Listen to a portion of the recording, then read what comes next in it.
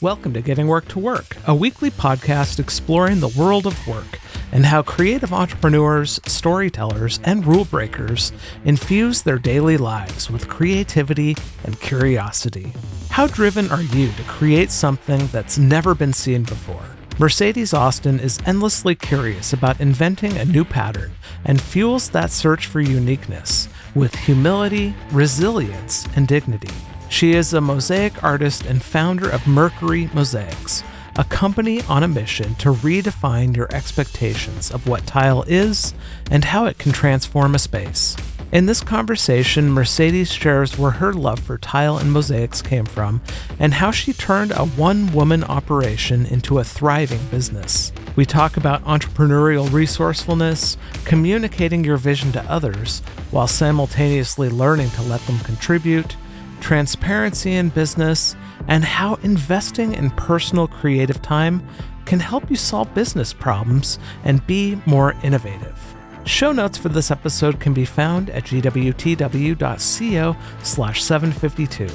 While you're there, you'll also find the entire podcast archive, links to the short documentary series and weekly newsletter, and the latest merch to show your love and support. I think if I just answer it, I always like to just go with the first thing that crossed my mind. And I'm always endlessly curious about if I can invent a new pattern. Like I'm always in search of like, what is the new pattern going to be? So far, it's never occurred. I've always like eventually like I thought, okay, I came up with it. And then suddenly you are like, oh, dang, that manufacturer already did it. Oh man, I thought this was like original. Okay. So I have yet to figure out a pattern that has never been done before, but I'm endlessly curious about that. I love that. How do you deal with that feeling though, of when you have that awareness that it exists already? Humility. Mm. Yeah. It's almost like, well, I can give this example for sure for tile is I never used to notice it before, but once I became aware of it, I see it everywhere. Patterns are the same way where I'm like, it's funny too, because one of our most recent patterns, my team was like, oh yeah, I think I've seen that before. And I was like, well, show me. And then, you know, we come out with it and sure. Yeah. I see it on clothing. I see it on notebooks and I do see it in tile. I'm like, damn. Okay. But I didn't look in other places for it. It just kept coming into my mind of like this specific pattern. But I think, yeah, just humility and not ego of like being defeated, but going like, of course, I mean, how many new patterns could there actually possibly be? Mm-hmm. Yeah. What a powerful question though. Like, I know it seems like maybe a limiting question of like, you know, how many patterns could there be? But what I heard was, how many patterns could there be? So my mind just starts exploding with what ifs. Yeah. And you can for sure make existing patterns unique. Like I used to be in a relationship with a musician and I do respect his point of view that he shared with me is like, there's no new guitar chords, but how you can make a song unique is through individual lyrics and how the guitar chords are put together. And I view tile and mosaic patterns the same way. It's probably true that all patterns have been already thought of, but it's how you curate the colors and the pattern arrangement that makes it unique. And then your own spin on like for us, how we apply the color to the clay. So it's just this humility of like, I think I probably won't ever discover a new pattern, but I won't give up. Right. It's like, so I plan to do this absolutely for the rest of my life. So there could be something in there that I discover that no one else has ever done. Yeah. What a driving force though for the work of your life, because like, I don't know, I get it. Like, it makes sense to me. Mm-hmm. Yeah. Like what box of crayons have people not used before? I'm going to try to figure out what it is and create combinations that are enjoyable on the pursuit. Yeah. I love that. What got you interested in tile and mosaics? In the first place, I had seen simply a college roommate putting together a mosaic coffee table in our front porch. And I had never thought about tile or mosaics before. And she was super into Mondrian. So it's these like bold yellows, bold reds, whites, and Hmm. touches of black. And Ooh. I just absolutely loved what she was putting together. It just felt like she had this puzzle and a painting all in one. And I loved the tactile nature of it. So that was like the first time that I actually noticed the existence of mosaics. I'd never paid attention to it before. So that was really the start of my curiosity of it. Hmm. I mean, that had to have been powerful though, because it changed your entire life. Yeah, it was. It was like I was a stereotypical artist of that time where I was doing a little of this, a little of that, including being very chemically dependent. And I was all over the place and going nowhere. Hmm. And that gave me something to be extremely curious about that to this day I have not still felt like I could say that I've tapped the surface of it, which is what's kept me in it and engaged for as long as I've been in it. Because when I discovered that with her, I think it's probably 27 years ago. Yeah. And then I've had my company for 21. Oh, wow. So I've been adamantly curious about it for that long. I'm not sick of it, and I'm still just as curious. I get excited over seeing patterns and color for sure. Wow. I mean, it's one thing to have it change the entire trajectory of your art career, but then to launch you into being an entrepreneur, I still can't get past the power of that moment because it's rare that people have a moment that powerful. Yeah, and when I think it wasn't, let's say it wasn't necessarily that moment. I would say the moment for me, I realized. So when I discovered that table, and in that era of my life, I was waiting tables. I was going to Mm. university. I was trying to figure out what I wanted to do for my living, and I was waiting tables as well. And I was partying pretty hardcore. And I remember for me, I think the turning point was I remember the very first time. This is like fast forward, and I found a small local shop to do part-time work in their ceramic tile studio. And I remember being at a party for the first time describing what I did, which was not waitressing. I was talking about being an artisan. Yeah. And I distinctly remember what dignity felt like. And that was the first time that I was like actually felt like I was really proud of what I was doing. Like I wasn't even making money Yeah. doing it. Like I didn't even get a paying job in it, but just I was very proud of what I was learning and doing. Mhm. And that was my turning point of having that dignity to build off of. I couldn't have articulated at the time that it was dignity, but it was Right. something about feeling like I had located something that I was going to commit and focus on, which was not present in my life prior to that. Yeah. Dignity is such a powerful word and concept and necessity for our Yeah. life. And I mean, Hmm. how long did it take you to look back and be like, that's what dignity was? Maybe like 6 years, six, Yeah. 7 years. Yeah. Hmm. That doesn't sound like a short trip into your past. It's No, like, no, yeah. that's some It took a reflection. second. Yeah. Yeah. Yep. Hmm. So at what point do you decide, hey, I'm going to sell my jazz CD collection to fund your first kiln? Because, that's on one hand a very bold thing to do. But anyone that grew up in the era that we did, where we were collecting CDs, there's a sadness to that too. Yeah. And at that time, I think a lot of people in our era would relate to the BMG or Columbia House method of obtaining CDs Hmm. and by mail. Yes. So that was 10 how for I was one. getting a lot. That's right. Or cheapo records. I don't know if that was nationwide or if that was local. Okay, Hmm. so maybe it was just Not local. familiar. I decided on that. So I was transitioning from being employed by somebody else's ceramic tile studio to deciding to start my own thing. And I was trying to figure out how I would quote unquote buy time. And Hmm. so it was between a tax refund and getting this like all cash job where at the time it was $900, but for me it felt like $90,000. And then realizing that I could pull together a significant amount of CDs and sell those off for cash as well. So that was this like $2,800 seed fund ish. That at the time was like $200,000 to me. Right. Like I could make that money go really far. So that didn't necessarily buy the first kiln, but that bought me the confidence to go out on my own. Actually, my mother helped me with my first kiln by borrowing against her life insurance policy. I still have that first kiln. It is still running. Oh, wow. Mm-hmm. Yeah. That's awesome. I know, right? Oh, yeah. That BMG era, I tell you, it's what's amazing. Kind of cool. It really is. And what's kind of cool is like within 24 months or less of that, the iPod came out. Mm-hmm. And so it was like just in a nick of time that I could actually get any cash for those now relics. So I feel like I wish I could claim I saw that coming, but right. You know, that was definitely a lucky moment for sure.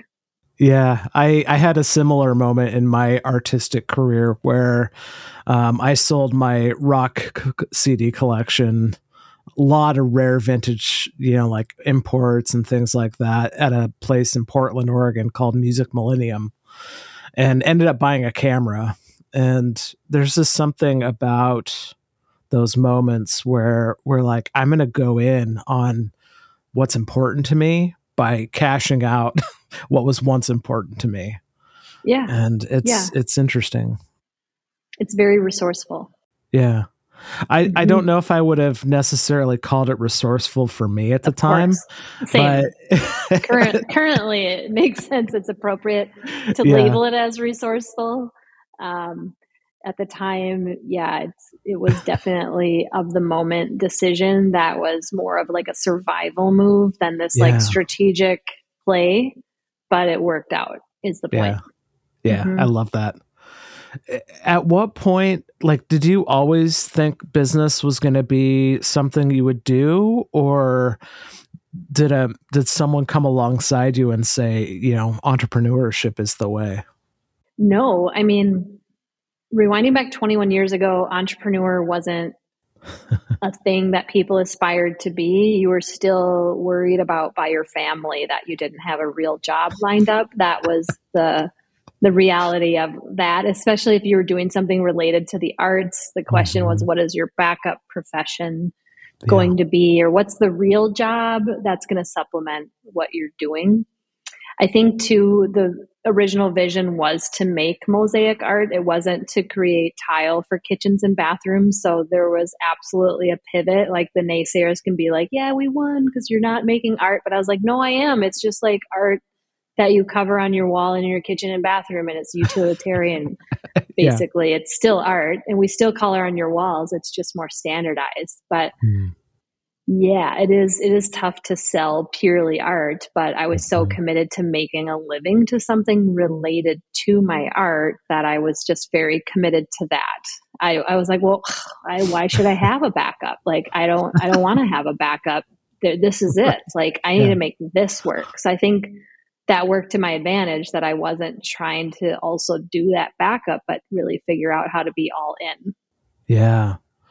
Was that something that, it sounds like it just made sense to you to go all in and not feel like you had to have like both things going forward, art and entrepreneurship, and see which one won out? Yep, exactly. It was just having it all work together. And I think a lot of people mistake that art is separate from business, and life is separate from sales. It's all together. Like you're always selling. You're selling so many different things. Like it's not separate. Everyone needs to make a living. Everyone needs to pay their rent or mortgage. Everyone needs to eat. So the thing that you're doing as a profession, unless you come from a trust fund or like wealth and that's just handed to you, you have to figure out how to make money. Yeah. And I had already had experience working in corporate America. And for me, and I don't actually naysay corporations because Mercury Mosaics is actually a corporation, but I'm talking about the more like just ginormous corporations where you never know like what is going on in the different parts of the organization and you're among Mhm. tens of thousands of employees. I'm speaking to that. And while I had the best medical and dental ever and I had a free cell phone, I gained so much weight. I was unhappy. There were people on like high on cocaine just working in the cubicle next to me. There was just like all these crazy shenanigans going on and it was Right. absolutely awful. Yeah. So I knew I wanted to do something and I didn't necessarily want my day job to suck the life out of me while I was in pursuit of building something artistic. Hmm. I love that. I love that you said it's all interconnected, and that Mm-hmm. I think I saw something that art is not a side project. And Yeah. what I love about that is one of the things that often happens with creative people is they think of how can I sell services? And so they create this service, but then they also have this other thing that they dream about one day. And so as they go down further in their career, this gulf appears between what they want to do in the future and what they're doing, as a service. And I love that you're saying, no, bring that in so that it's all growing together. At Yeah, least that's what I heard. absolutely.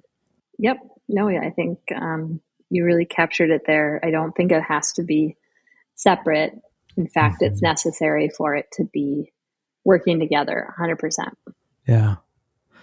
But then inevitably it comes that feeling of, how do I do this? Like, how do I manage all of these things?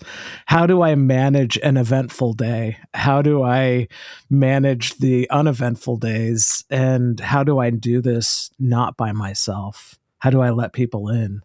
Was that a Mm-hmm. challenge to you to let people in? Mm-hmm. Absolutely. Yeah, I say I'm a recovering perfectionist, and I think perfectionists have a hard time letting other people do things and especially allowing other people to do things and mess up and get back up. So I've come a long way. Like in the beginning of my business, it was hard for me to like it was actually it's insane, but at the time it was like where I was at, but I had a specific way that I liked our studio sink rinsed out or like the way that the glaze brushes needed to be rinsed out. Like I had very particular sensibilities about those things and it's gone through different chapters along the way. Ironically, in this current chapter, like some of the cleanliness and organization within the different phases of our manufacturing team, they take better care of their tools even than when I was Hmm. in the early days. In fact, I haven't been a part of our tile manufacturing line since 2010. In fact, Oh, so I'm wow. a mosaic artist. I'm not a tile maker. So it's good for this company that it's not leaning on how Mercedes made tile. I got us started, but damn, we had to improve much past that. I'm absolutely a mosaic artist. I love color and I am apparently it's just like built in me to be a sales and marketing engine. It's one of those Hmm. things that I did not feel that I ever had any formal training, but just looking back at how resourceful I was as a child, because I grew up in a very poor household. I wasn't like given things. We had very minimal things we had access to for school clothes. Like I figured out how to make cash at different neighbors' houses. Like I was very resourceful, but I never looked at it as any other way. Like I didn't get Hmm. when I got my A pluses, I didn't get the $20 bills per A plus like my peers. It was just no one was checking on my grades. It was kind of just built in me to always excel because I'm kind of gamifying things with myself. Yeah. It was almost the opposite. I wish people would check on me when I was a kid, Hmm. but I think the freedom that was in my life growing up worked to my advantage because I was such a hard ass on myself to begin with. So whatever we want to call that is what it was. That's called growing up in the 80s and 90s. That's what that's called. Yeah, that's called latchkey kids. Latchkey Yes. kid. Yeah, Latchkey kids unite. that's Yes. right. Yep. We all learned how Figure to, it out. figure it out, go where it need to go. And like, I think my stepmom probably wonders, how do I work from home all day long? And it's because like you figure it out. Grew up this way, and going to an office is challenging more than figuring it out at home. Yeah. So as a sales and marketing engine, I mean, what does that look like from a business perspective? Because you mentioned that you're just wired for it, but I would also argue that you're wired as a visionary too. Well, thank you. Because you're bringing people in to this thing that you built because you see something. Yeah. I mean, I think like the entire business, like something had to be built first before it could be delegated to someone else. So I think just, the basics of a small business, needing email marketing, needing a website, needing establishment on social channels, needing print collateral and external representation, which isn't necessarily part of our model, but we're balancing that out, and people to go out and make presentations. Like these all started with but I think a small business, once I started valuing sleep, you decide that it's time to delegate because, and this is taking us way back, to the first 10 years, but there was a period of this evolution of this company where I did not value sleep. And you make interesting decisions when you're in your 20s and you utilize different chemical compounds sometimes, some of us more than others, to quote hack the matrix. But as you age and your body talks to you and sometimes yells at you, you're like, oh, okay, yeah, let's get some sleep, let's be level headed, let's put good things into our bodies, and let's learn how to delegate and lean into building standard operating procedures and identifying the KPIs and all that, so that people can kind of take over this dashboard you've built and then start allowing them to kind of sculpt and fine tune and simplify the dashboards that you build. Does that answer your question? It does. Because I think what it does is one of the biggest challenges when you start by yourself is to let anyone in, whether you value sleep or not. And I think that there's something in that willingness to say, I want something more than what I have. Yes. Yep, absolutely. And I think too, once you start letting people in, then you start to get motivated by retaining them.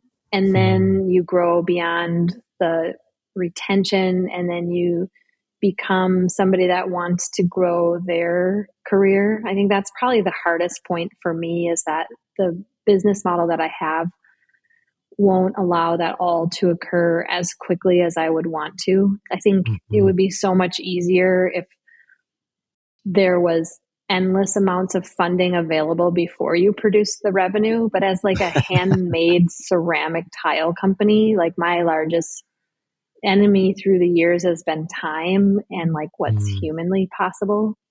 So that's one thing that I have a crush on for like tech entrepreneurs, is their ability to scale is so, it's like, it's unfathomable what happens in that world versus, it's like I come back into a little bit of a, not black and white, but just like very analog relative to that, and what's possible for manufacturing something and being human friendly and being sustainable and wanting to grow people's careers, and knowing like, because I'm always keeping a scorecard for myself, that I've never achieved 100% of what I want to do for people. So that like, as an entrepreneur, that tough place of like, you're never going to have every employee celebrating exactly where they are and never achieving that. So I think that's one of those almost impossible scorecards that I keep, that also keeps me in that relentless pursuit.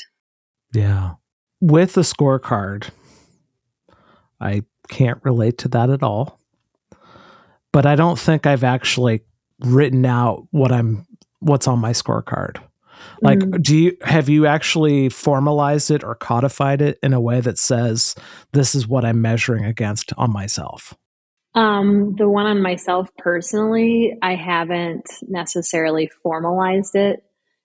Have I formalized business goals that are measured on weekly, monthly, quarterly, and annual basis? Of course. Absolutely.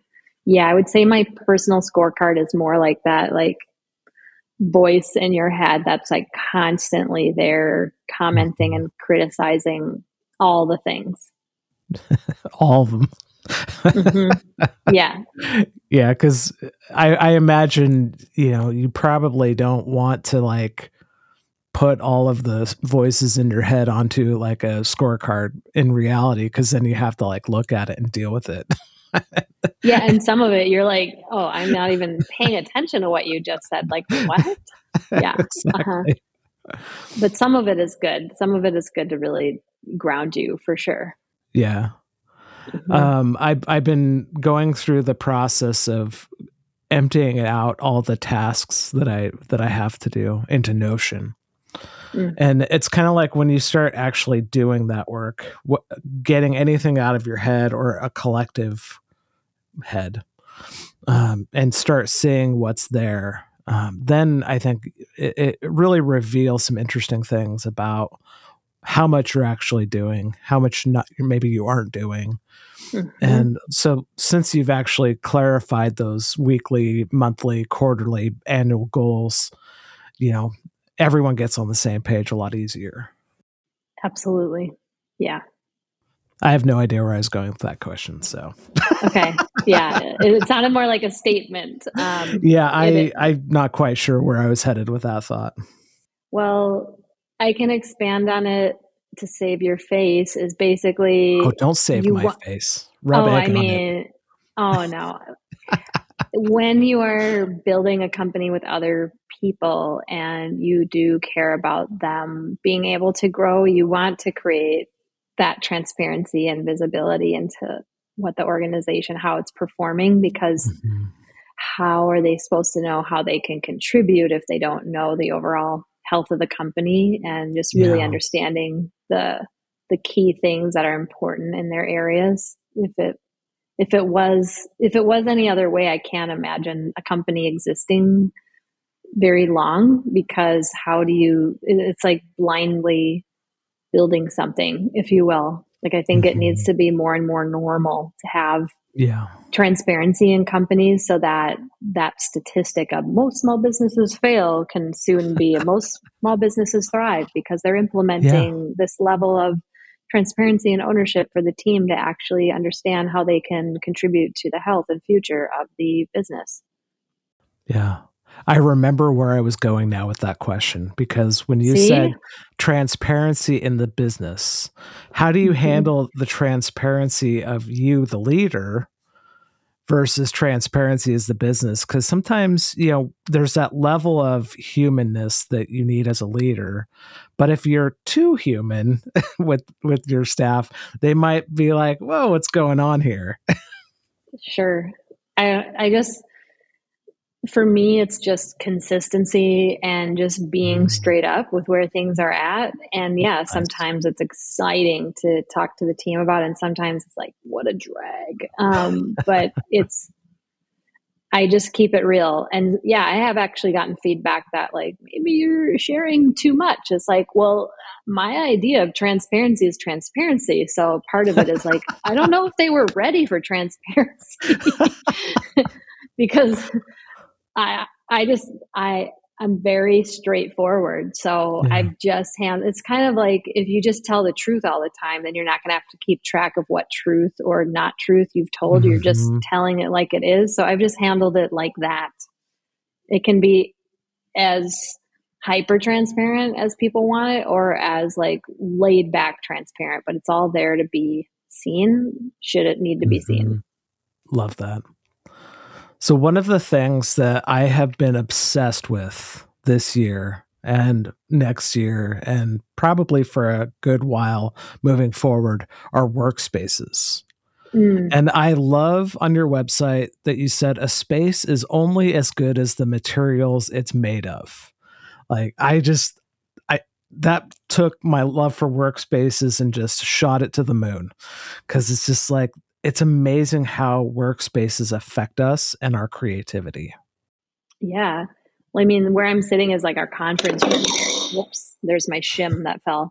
Like just even these like great windows that are in Oh, here. And I really wanted like one of my favorite local graffiti artists to do like just something wild. And then yeah. like the table, look at, you'll see what's holding up this laptop, the good old space heater, but Oh, like this really cool reclaimed table made from amazing. lumber from fallen trees in Minneapolis turned into this really cool statement, and just like, a basic whiteboarding wall. But Yeah. it took us being in business for a very long time to set up like a cool conference room like this. And it really does make a difference. Like it's awesome to have people be able to come into an office like this, and the feel and the vibe. Like, yeah, in business, you work on hard things, you work on fun things, easy things. But I think just being in an environment that is uplifting to begin with makes all the difference in the world. And like Hmm. where we're making our tile primarily is a dream space filled with really great windows and really designed for artisan manufacturing. It's very different because we have a manufacturing location also. So I'm here in Minneapolis, but we also have a manufacturing location in Wadena.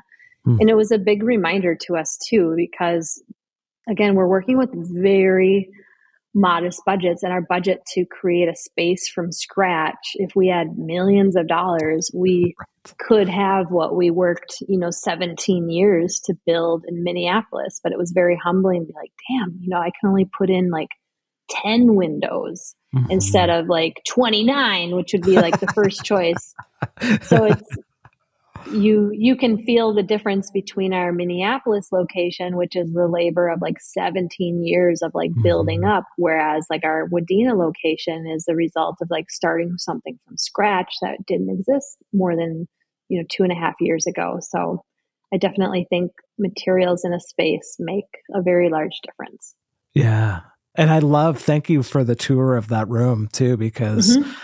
I love the fact that you hired a graffiti artist for the mural behind you. And I Mm-hmm.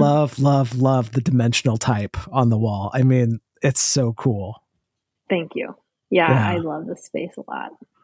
So when you walk into the two different spaces, the Minneapolis location, and then is it Medina or Wadena? Wadena. Wadena.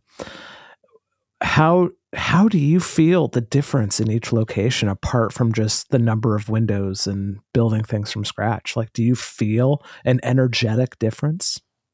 Yeah, like for example, the Wadena space is more like a typical like plant, like manufacturing plant. In fact, you can tell like the space really just wanted to stay windowless. So Mm-hmm. there's a disruption to it. There's in the areas where we've done some interior renovating to like the kitchenette, there's like super cool light fixtures hanging from it. You can tell what our touches are in the space and the differences Mm.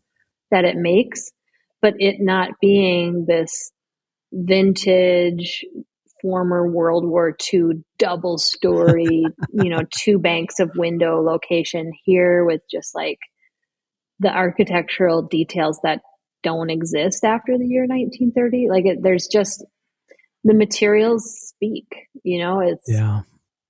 and we didn't, in Minneapolis, like we also had a windowless space for a second. So they have windows in Wadena.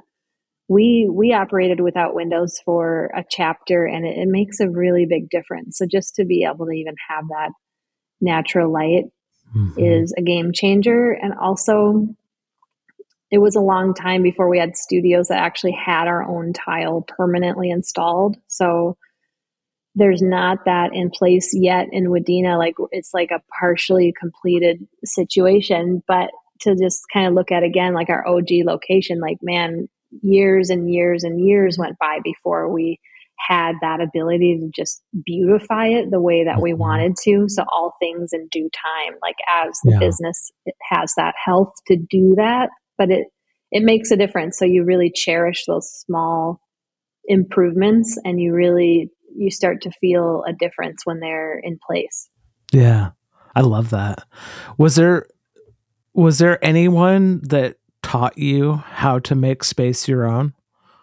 In all of the spaces that I've brought to life, the actual secret is I collaborate with people. So collaborating with an architect, Mhm. collaborating with a designer, leaning into the building owner if they are passionate about working on the space. And also just once you are working on plans and agreeing on what something's going to look like, I've always Mhm. used just my gut on how it feels when I see the design. So I don't ever go forward and build something that I'm like, oh, that's absolutely terrible. Right. Yeah.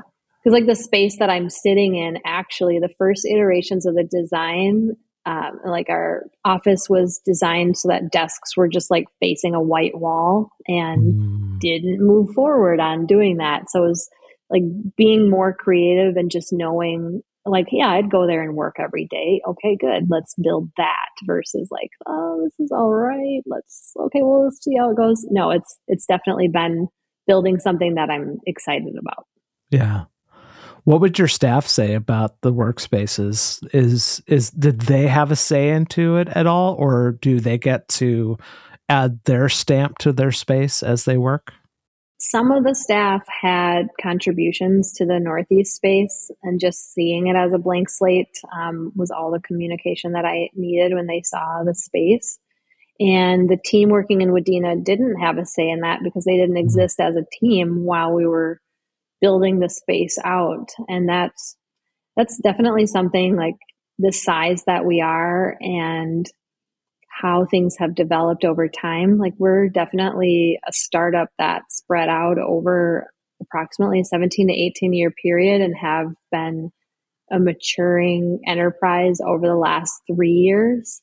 So a lot of decisions, like major decisions, sometimes when there was like a couple of us intending to involve other team members, we still had that culture with like, what does this have to do with me, or too busy Mm. to get into the real future planning or visioning. So Mhm. the newness of that participation and leadership as a company is really within the last few years.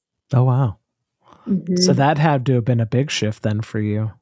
Absolutely. And I'm excited that there's more leadership and ownership at the table, because it's a lot to think Mhm. that one founder is going to really be able to call every shot. Like that it doesn't translate to have it that way. So Yeah.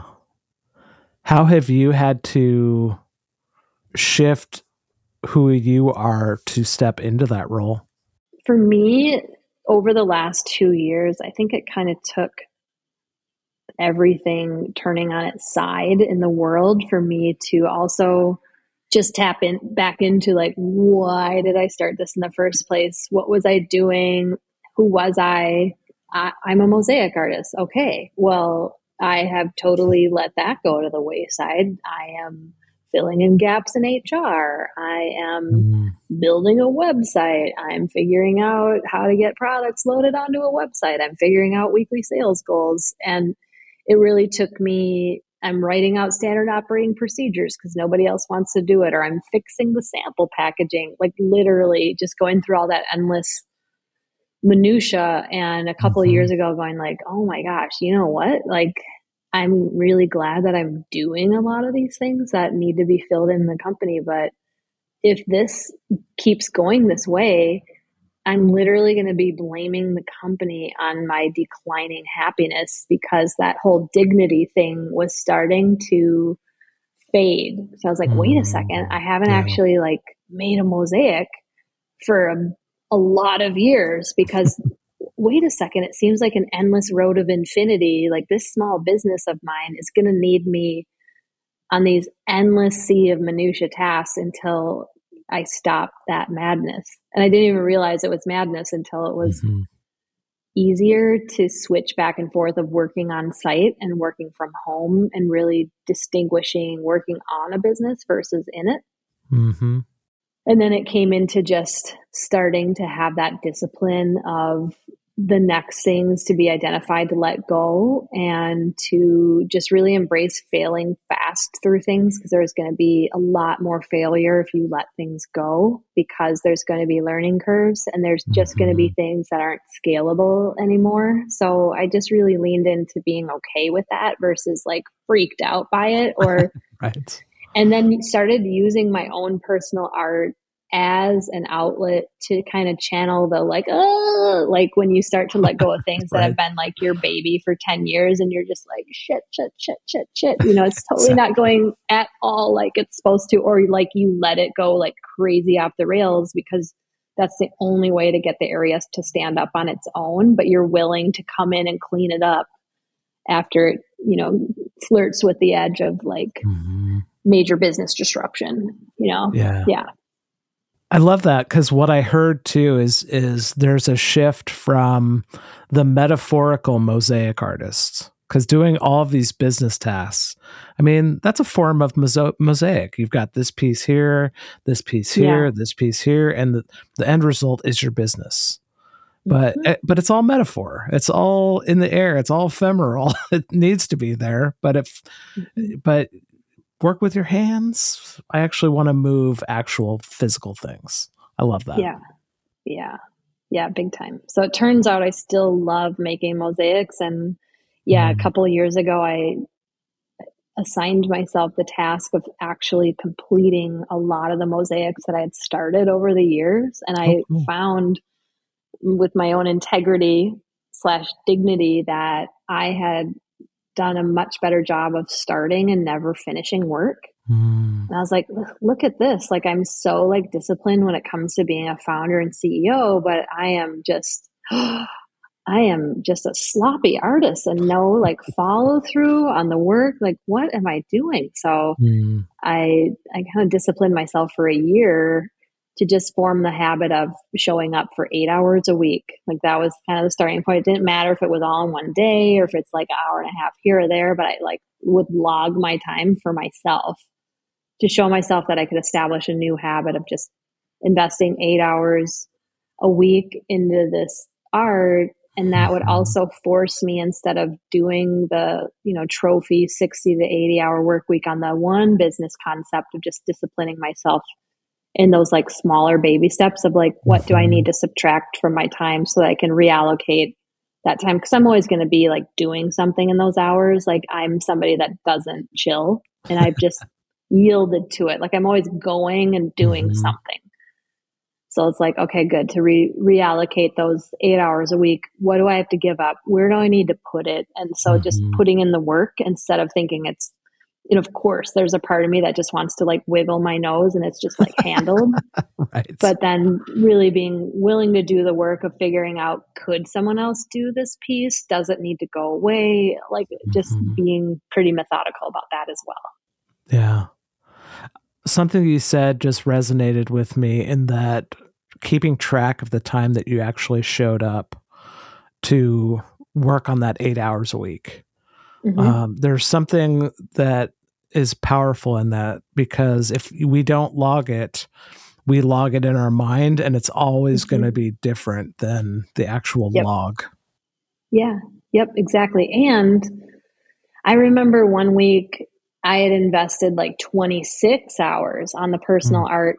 However, a lot of those 26 hours was spent preparing for a local art event, and also really analyzing like the result of those extra hours and really using that to be able to scrutinize like, love the idea of the event, but I was like, oh shit, like I just invested Yeah. 26 hours and it didn't really do me any favors for revenue. Like, okay, this event is not a match for what I'm trying to do with this. Mm-hmm. So then the following year, I didn't have to like question if I should do it or not. I was like, I can't make an emotional decision, like, because my hours are really, they're very valuable. And even though it was like exciting and it seemed like this big thing 17 years ago, it's a different beast for Yeah. what the goals are today. So yeah, just being interacting with those things differently.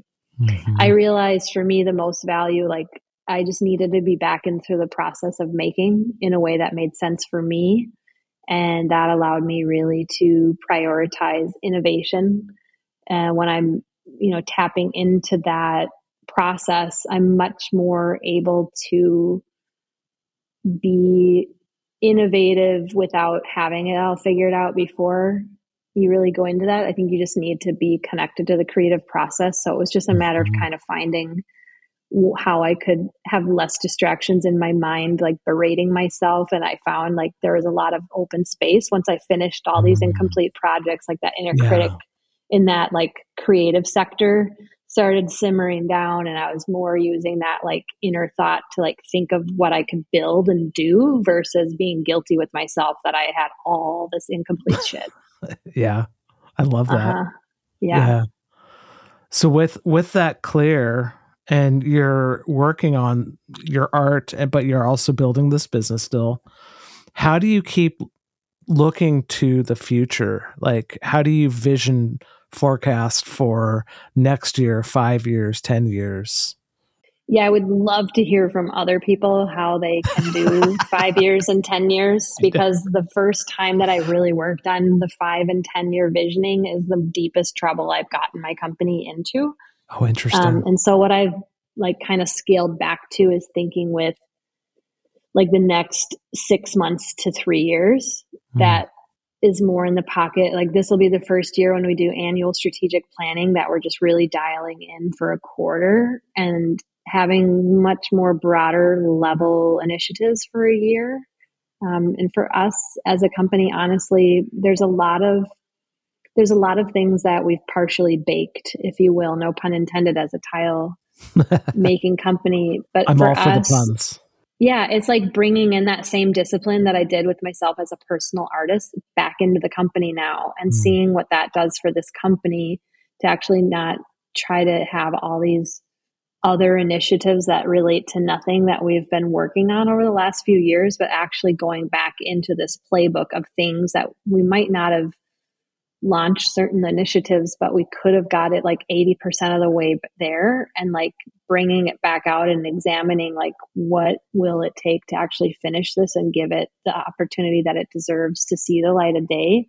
That's going to be a lot of our theme in the beginning of 2024, Cool. and reap some of the benefits of work we've actually already put in over the last 3 years. But the last 3 years were so chaotic that I think it was easy to like leave and not finish things and see things through Mhm. because everyone's overplayed on the word pivot, and it's like we pivoted so many flipping times to achieve other results.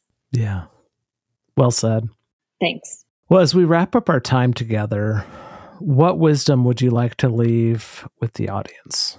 Oh gosh, I think what I would say is you really never know where you're going to find the best solutions for what you're intending to build at work. And I think everyone should allow themselves the grace to find what makes them happy and Mm. remaining disciplined and achieving results. But I don't think the two are separate from one another, because it was really in that 8 hours a week creative zone that I would use that time to solve, like as a manufacturer, like one of our largest nightmares that was threatening our business health was like you have all this obsolete inventory that you can't use to fill orders. Mhm. And it was a problem. But then once I started investing in creative time, it became like, okay, I know how to use this trash per se to turn into treasures that other people can use for creativity. And that's very much how our sister brand Mosaic Candy Shop was born. But it wasn't this like straightforward step 1 2 3. It Right. came from allowing myself the time to tap out of the day-to-day business and just work on something that would fill my well. So that I think that's the Mhm. biggest piece of advice I would have is like, it is a priority to fuel yourself with some piece of joy that actually is joy. And your joy might not look like someone else's, but I think it's extremely important for you to figure out what it is. And it's not like Pollyanna or pie in the sky, but it's like your own dignity and integrity with yourself. And if you can have that in check with yourself, no one else like, following up with you, you can be so much better to serve other people and to tackle problems because problems are never going to run out. No. Fantastic. Well, final question for you. What book, podcast, or resource is blowing your mind right now? Oh gosh. I mean, the podcast that I'm listening to, it's so funny. It's called Smartless. Mm-hmm. And yeah, with Jason Bateman, Will Arnett, and Chris, what's his name? Sean Hayes. As an 80s child, like just such a fan of Jason Bateman, but his humor, like they're just so full of nonsense that, right now, something that isn't serious is extremely, it helps me tap out of the serious problems. So anytime I listen to that podcast, I love belly laughing, and it does the trick every single time. An intriguing question from this interview with Mercedes has to do with when she was talking about the shift from doing everything herself to letting others in and contributing. What do you need to let go of?